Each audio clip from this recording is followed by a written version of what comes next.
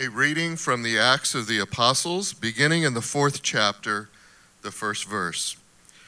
And as they were speaking to the people, the priests and the captain of the temple and the Sadducees came upon them, greatly annoyed because they were teaching the people and proclaiming in Jesus the resurrection from the dead. And they arrested them and put them in custody until the next day, for it was already evening. But many of those who had heard the word believed, and the number of the men came to about 5,000. On the next day, the rulers and elders and scribes gathered together in Jerusalem with Annas the high priest and Caiaphas and John and Alexander, who all were of the high priestly family. And when they had set them in the midst, they inquired, "By what power or by what name did you do this?" Then Peter, filled with the Holy Spirit, said to them, "Rulers and the people and elders, if we are being examined today concerning a good deed done to a crippled man, by what means this man has been healed, let it be known to all of you and to all the people of Israel that by the name of Jesus Christ of Nazareth, whom you crucified, whom God raised from the dead, by him this man is standing before you well. This Jesus is the stone that was rejected by you, the builders, which has become the cornerstone. And there is salvation in no one else, for there is no other name under heaven given among men by which we must be saved." Now when they saw the boldness of Peter and John and perceived they were uneducated, common men, they were astonished. And they recognized that they had been with Jesus. But seeing the man who was healed standing beside them, they had nothing to say in opposition. But when they had commanded them to leave the council, they conferred with one another, saying, "What shall we do with these men? For that a notable sign has been performed through them is evident to all the inhabitants of Jerusalem, and we cannot deny it. But in order that it may spread no further among the people, let us warn them to speak no more to anyone in this name." So they called them and charged them not to speak or teach at all in the name of Jesus. But Peter and John answered them, "Whether it is right in the sight of God to listen to you rather than to God, you must judge, for we cannot but speak of what we have seen and heard." And when they had further threatened them, they let them go, finding no way to punish them because of the people, for all were praising God for what had happened. For the man on whom this sign of healing was performed was more than 40 years old. The word of the Lord. Thanks be to God. I speak to you in the name of God, the Father, the Son, and the Holy Spirit. Amen. Please be seated. This morning, our passage from the book of Acts opens with the paragraph where we left off last Sunday. And this morning, I want to explore how the plot continues from chapter 3, drawing once again from the help of theologian Willie Jennings. Last week in chapter 3, we explored the apostles, Peter and John, encountering a man who'd been lame since birth and then healing that man. But when that healing attracted the attention of all who were at the temple there, Peter testified that this healing had been done by the Spirit of Jesus, whom they, the crowd, had put to death. And then Peter called them to repentance for that, to turn to Jesus, be forgiven. Well, now today we began reading at the beginning of chapter 4, where the rulers of the people, the priests and the captain of the temple and the Sadducees, had gotten wind of Peter and John proclaiming the gospel of Christ and his resurrection, of course, and therefore had Peter and John arrested in order to have them brought before the ruling council for a hearing. Well, the next day, the council assembles, which verse 5 tells us the council includes all of the rulers and elders and scribes gathered together in Jerusalem with Annas, the high priest, and Caiaphas, and John, and Alexander, and all who were of the high priestly family. So all the bigwigs are there gathered together. And verse 7 continues that when they had set Peter and John in the midst, they inquired, "By what power or by what name did you do this?" healing the man lame from birth. And Peter essentially makes the same speech to these rulers that he'd made to all the common people, the crowd, the day before. Verse 8 says, "Then Peter, filled with the Holy Spirit, said to them, 'Rulers of the people and elders, if we're being examined today concerning a good deed done to a crippled man, by what means this man has been healed, let it be known to all of you and to all the people of Israel that by the name of Jesus Christ of Nazareth, whom you crucified, whom God raised from the dead, by him this man is standing before you well. This Jesus,' Peter continued, 'is the stone that was rejected by you, the builders, which has become the cornerstone. And there is salvation in no one else, for there is no other name under heaven given among men by which we must be saved.'"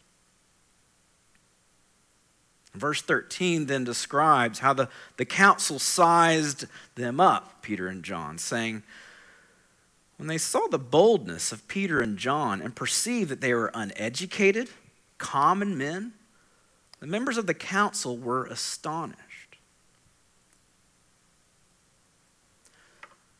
So clearly, there are some power dynamics at play in this episode.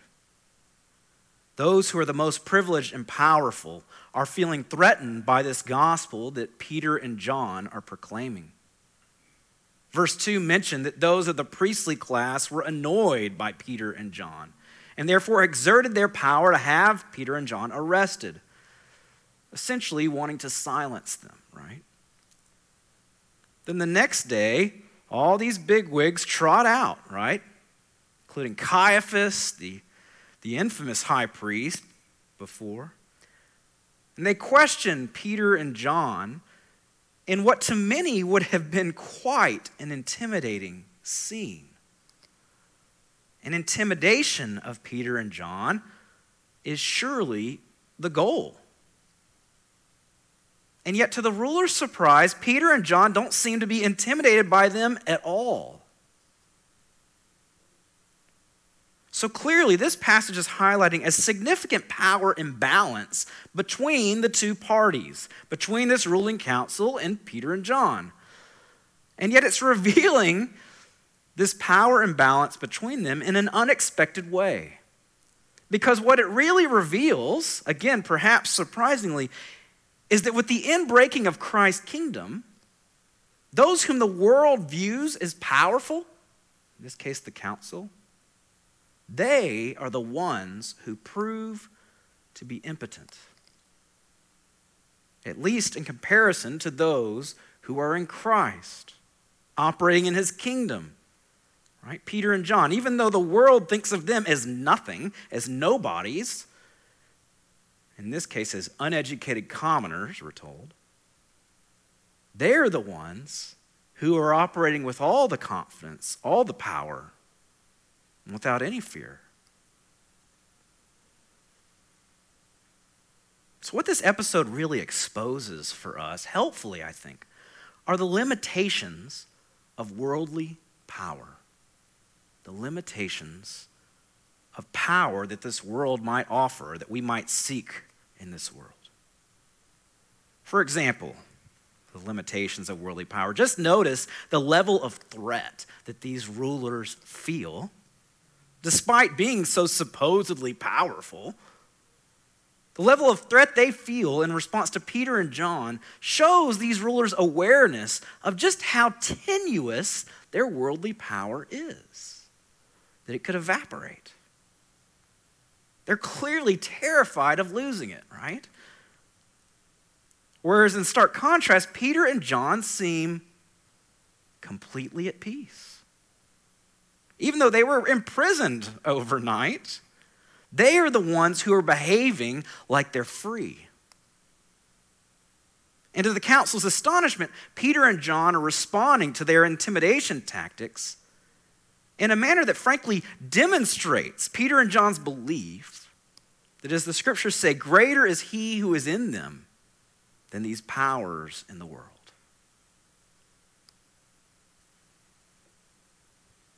So this passage reminds us of how tenuous and fleeting worldly power is, and therefore why it's such a fool's errand for us as believers to pursue it, particularly when we have Jesus and the freedom available to us through the way of his kingdom, which operates so differently from the kingdoms of the world.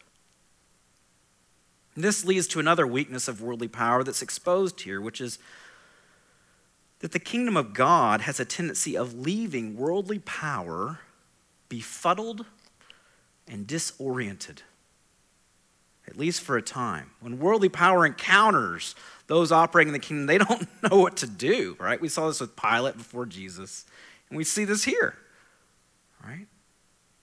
Why? Because the kingdom operates in a manner, the kingdom of God operates in a manner based upon love rather than fear, whereas worldly powers, all they know is power, right? Love, I mean, what are we talking about here? It's power, right? And so they're unsure how to respond to or manage to those operating in the kingdom, right? Thus, the end of verse 13 says, and they recognized that Peter and John had been with Jesus. Oh, this is one of the two of the guys who've been with Jesus. But seeing the man who was healed standing right beside them, they had nothing to say in opposition, right? Befuddled, speechless. But when they had commanded them to leave the council, the council conferred with one another, saying, what shall we do with these men? For that a notable sign has been performed through them is evident to all the inhabitants of Jerusalem. And we can't deny it, right? We can't deny this healing that's happened. And this is really cool because, see, despite all of their worldly power, for 40 years, we learn at the end that this guy's 40 years old. For 40 years, these rulers, these shepherds, religious shepherds of the people, had had zero solutions for this man born lame. Zero. He had been left on his own to go beg every day just to survive at the temple gate. And yet, in an instant, through these nobodies, Peter and John, God had changed and improved this man's life forever. You say, well, hallelujah. Yeah, hallelujah. But for these rulers, that is a big problem. That is a big problem. Because for all intents and purposes, these rulers essentially functioned in that society like they were God. Not only were they religious leaders who claimed to speak on God's behalf, but what's so sinister about worldly power, whether it's religious or not, is that worldly power functions as if it is God. Right? Those exercising worldly power use force and threat, either explicitly or implicitly, to ensure that what they say goes. Right? That what they say goes. Indeed, individuals and groups have worldly power. We can say that they have worldly power to the extent that what they say does go in the lives of others, right? That's how you would measure how powerful some individual or group is from a worldly standpoint. To what extent or in how many people's lives is what they say go? And yet, to the council's credit, they understand that the healing of this lame man has the potential to undermine all of that authority. Because of the way it demonstrates quite clearly that not only is the council not God or even God's instrument, since God had used other means to help this man in a way the rulers never had, but the healing also suggests that the council doesn't even speak for God or represent him at all, despite being religious leaders, right? That's their whole gig. Instead, this healing suggests that perhaps this Jesus, whom these rulers had killed, and now his apostles were the one who spoke for God and carried out his will. So here in Acts chapter 4, quite beautifully, the illusion of worldly power has been completely laid bare. And yet Peter actually provides the council members with an opportunity here. Suddenly confronted with how truly insecure they were with that reality, right? How insecure they were from having constructed their lives on the sand of worldly power. At that moment, any of these members of the council could have repented, could repent and join the followers of Jesus, just as many of the common people had the day before, according to verse 4. Right? They could give up their trust in this worldly power they'd given their whole lives over to acquiring, and they could start over. They could be born again to life in the Spirit, to life in the kingdom of God. But as we talked about 2 weeks ago on Easter Sunday, it is very difficult for those who have privilege and power in this world to give that up, to count all of that loss. These rulers had spent their whole lives constructing and enjoying little kingdoms for themselves. Were they really going to change course now? Were they really going to have that kind of courage? Well, sadly, they weren't. Their pride was too great. So while many of those common people had repented the day before, not a single member of the council repents here. Instead, they choose the other road at this fork. Instead of repenting, they double down, right? They double down. Specifically, they double down on playing God. They double down in trying to reassert their control that feels so shaky at the moment. After conferring with one another, verse 17 says they decide that in order to keep the message from spreading, right, the gospel, further among the people, they say, let us warn them to speak no more to anyone in this name. Give them a stern talking to. So they called Peter and John and charged them not to speak or teach at all in the name of Jesus. Well, if Peter and John had had poor boundaries or weak faith, this probably would have worked, absolutely. Right? The stern talking to, they would have backed down and been quiet. And everything would go back to the way it was supposed to be in the mind of the council members. After all, the council did have the means and the power to change the circumstances, the external circumstances of Peter and John's lives considerably, right? And that's the subtext here, right? I mean, Peter and John know that from a worldly standpoint, the council can kind of make their lives a living hell, or however you want to say it, right? But thankfully, Peter and John had very good boundaries, and they understood who God is and that this council didn't speak for him. So in verse 19, Peter and John answer them, whether it is right in the sight of God to listen to you rather than God, they're pretty snarky. You must judge that. Like, you really want us to do what you want rather than what we think God wants to do? For we cannot but speak of what we have seen and heard. In other words, they tell the council to go fly a kite. Right? Or as some in the South say, their response to the council is, oh, bless your heart.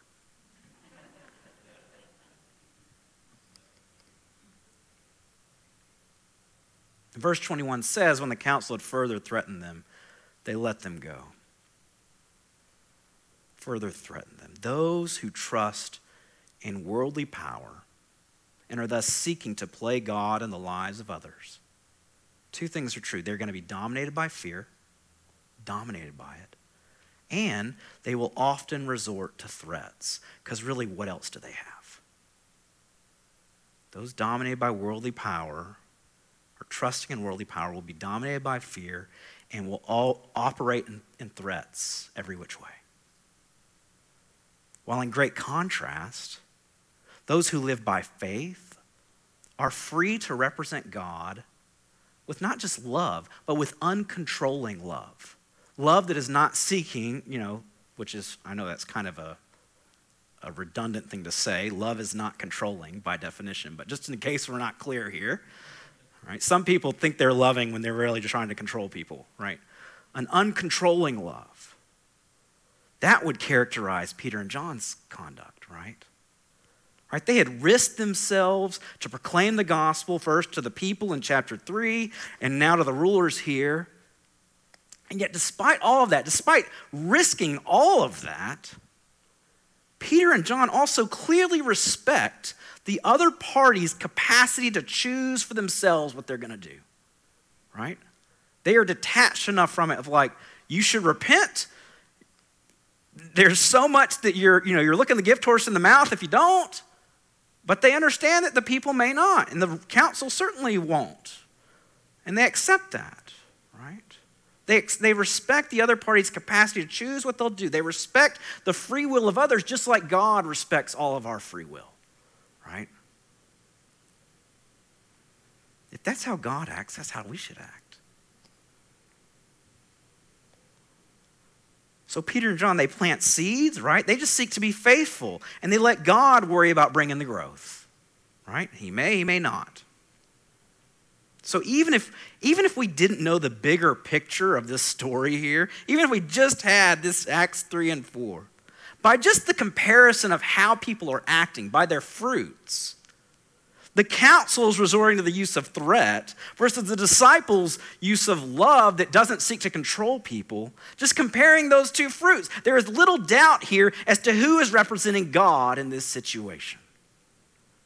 Right? There's often people who say they're representing God, but they're all about control. Right?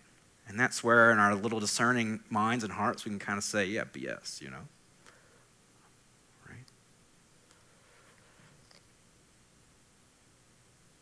Well, I'm guessing I'm not alone in marveling at how Peter and John were able to conduct themselves and respond with this level of courage and confidence in what would have frankly been some really intimidating circumstances. Right? I mean, what would the equivalent of this be today? Being arrested and taken to court, right? Certainly, we don't live in a context that's quite as hostile to Christianity as what Peter and John were in. But what I would suggest might make the witness of Peter and John difficult for us to relate to here is the difficulty we may have in imagining ourselves and imagining us ever allowing ourselves to be in such a vulnerable position in the first place as they did. Can we imagine ever sticking our necks out nearly as far as Peter and John have in Acts chapter 3 and 4? I'm going to guess that's really hard for any of us to imagine. Most of us, I don't know. Maybe you got a lot more faith than I do, but why is that though? Why might even the council's approach feel to us more comfortable? Right? Operating in control and threats, trying to keep things in line. Why might that feel more relatable to us even than the approach of Peter and John in this passage? Well, the explanation I would give is that the dilemma plaguing Christians in much of the church, not only in our day, but perhaps since the 4th century, right, when Christianity became the official religion of the Roman Empire, the church was given worldly power, right? In the 4th century. Ever since then, the dilemma facing Christians in this dichotomy between worldly power and the kingdom of God has been the temptation to try and have it both ways. We want to try and have it both ways.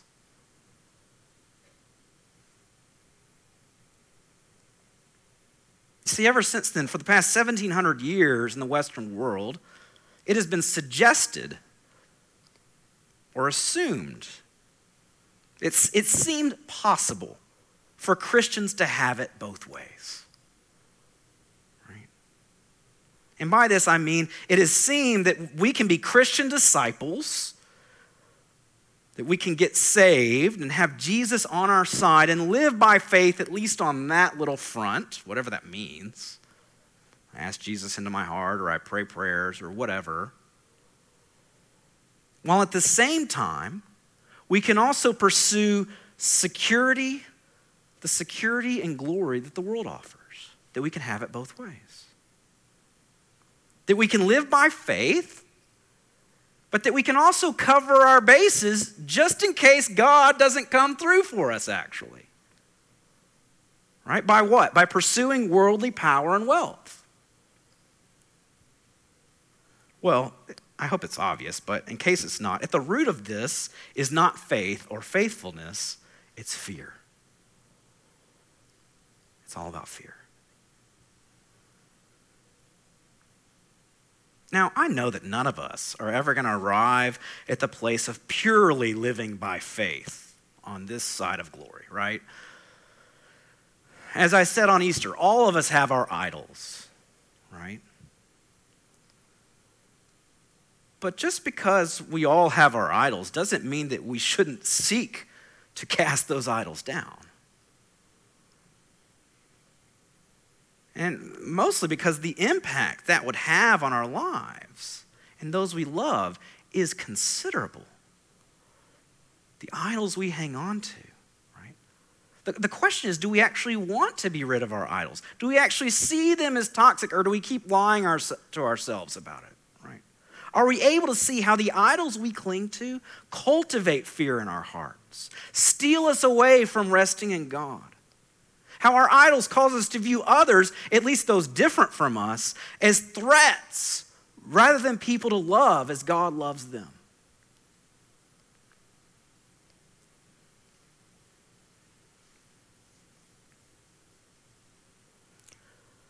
Last Sunday we had a baptism of baby Rose.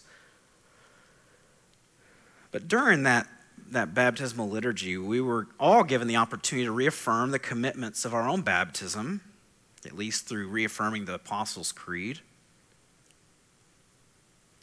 Well, Willie Jennings, who I've mentioned, he has a helpful teaching that relates baptism to the new way that Jesus invites us to approach living life in him.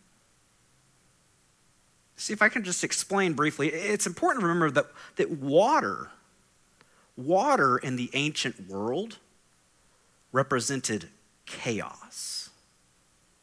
Water represented chaos. For example, the second verse of the Bible, Genesis 1, verse 2, describes the Spirit of God hovering over the waters of the earth before God brings order to the creation, right, over 6 days. The parting of the Red Sea for the Israelites to be rescued, right? And then God parts it, and then those waters come back together to drown the Egyptians chasing after them. Right? That spoke to how consequential water, the sea, could be to human life. The writings in the book of Job and Psalms about the great sea monster Leviathan, as well as the story of Jonah being swallowed by the whale, all of this spoke to the sea as the place of the unknown, the place that is totally beyond human control. And rightly so, right? I mean, who has power over the sea, right? Many people in those days died at sea, never to be seen again. Right? So this view of water representing chaos, they came by it honestly. Let's just say that. Well, all of this deepens the significance of what it means that Jesus submits to water baptism. His going down into the water should be understood as a sign of Jesus embracing our human weakness, our vulnerability to the chaos, the whims and ways of the world. By his submitting to water baptism, he is submitting to living in the chaos of the world. That's what the water represents. It represents everything that's beyond our control, things that happen to us in this life that we can't do a darn thing about. Well, Jennings observes how Jesus didn't seek to escape this fragility, this vulnerability of human life. No, he entered into it. And now you'll say, well, yeah, but it ended up killing him. You're right. This ended up with the world, the chaos of the world, the forces of the world, the principalities and powers, ultimately putting Jesus to death. But his resurrection showed that this counterintuitive way of living is nonetheless the path to glorification for all humans. And so, see, our baptism then is meant to symbolize our willingness to follow Jesus in that trail he blazed for us in a way that embraces the currents of life, of the waters of life, but embraces them with Jesus at our side. Right? Our baptism is meant to signify our desire to live in reality, not to always be trying to escape reality. That's what the world does.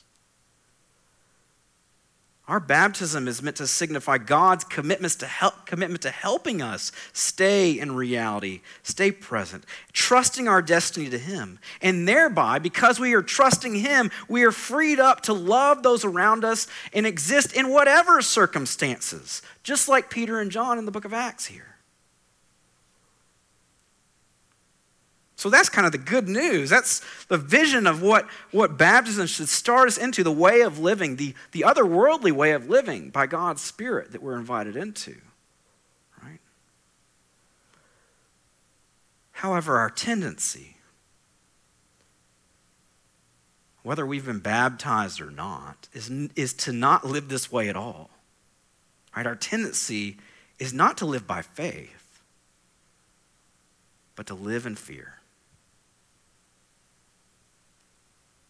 The sinful ways of living that we were born into, that way of living seeks to hedge, to reject the currents of life by doing whatever we can just to insulate ourselves from them, to try to control whatever we can, right? Which, of course, it's ridiculous when you really think about it, but that's what we do, right? We try to do this by grasping for more than God has given us to control. Well, that's the approach taken not by Peter and John, but by whom? By the council. These members of the council, they've chosen in their lives to run after wealth and power in order to insulate themselves from the currents of life. And I'm sure to some extent it was successful, right? But by insisting upon securing themselves in their own ways rather than trusting in God, what they've done is they've gone down this false path where they have to constantly be afraid. They have to constantly be on guard. They have to constantly be getting more control and reasserting control as they do in this passage. Right? And they're forced to view every human being as a threat to their control. You can be darn sure they'd never rest. They may have had the beautiful palace, the beautiful vacation, but those hearts were never at rest. And even this worldly power they had gained, or Jesus might say the world they'd gained, when God shows up here in Acts 4, it proves to have been nothing. Their whole lives, everything that they had lived for, proved to be nothing. So, when we as Christians seek to control the world around us, rather than live through life with God, whether we do this in our relationships, or in politics, or in the things we spend our time and energy doing, even if we do it in the name of Jesus, if it's about just seeking control in our ways, it is a denial of our baptism. We can claim Jesus all we want. Right? It's like those folks at the Capitol. They can claim Jesus all they want. That ain't Jesus.